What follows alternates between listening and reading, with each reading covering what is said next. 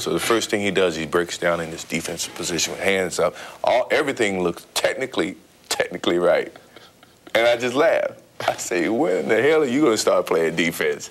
And who taught you how to get in a defensive stance? And I had to pass it. But that's the type of guy. He would take on a challenge, even though he was not up to the challenge. He didn't care. And that's just him. The vertical jump stats, incredible. The power on one slap, impeccable. Echo on a some track, paper clips, thumbtack shape with breaks a bit and make a Brit spit a gun rap while he make a shiv. Said every last great artist was a plagiarist, you dunce cap. How'd you think they even learned to paint a pic? Imagine the moon giving the sun flack. Save opinions, cause even if you rotate positions, you still just reflect on how I done that. It's one thing to commentate while you're viewing, a whole nother thing to concentrate on what you're doing.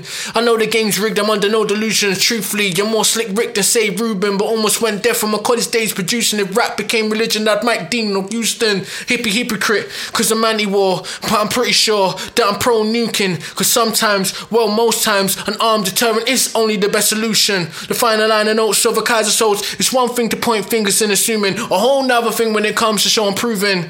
A lot of work.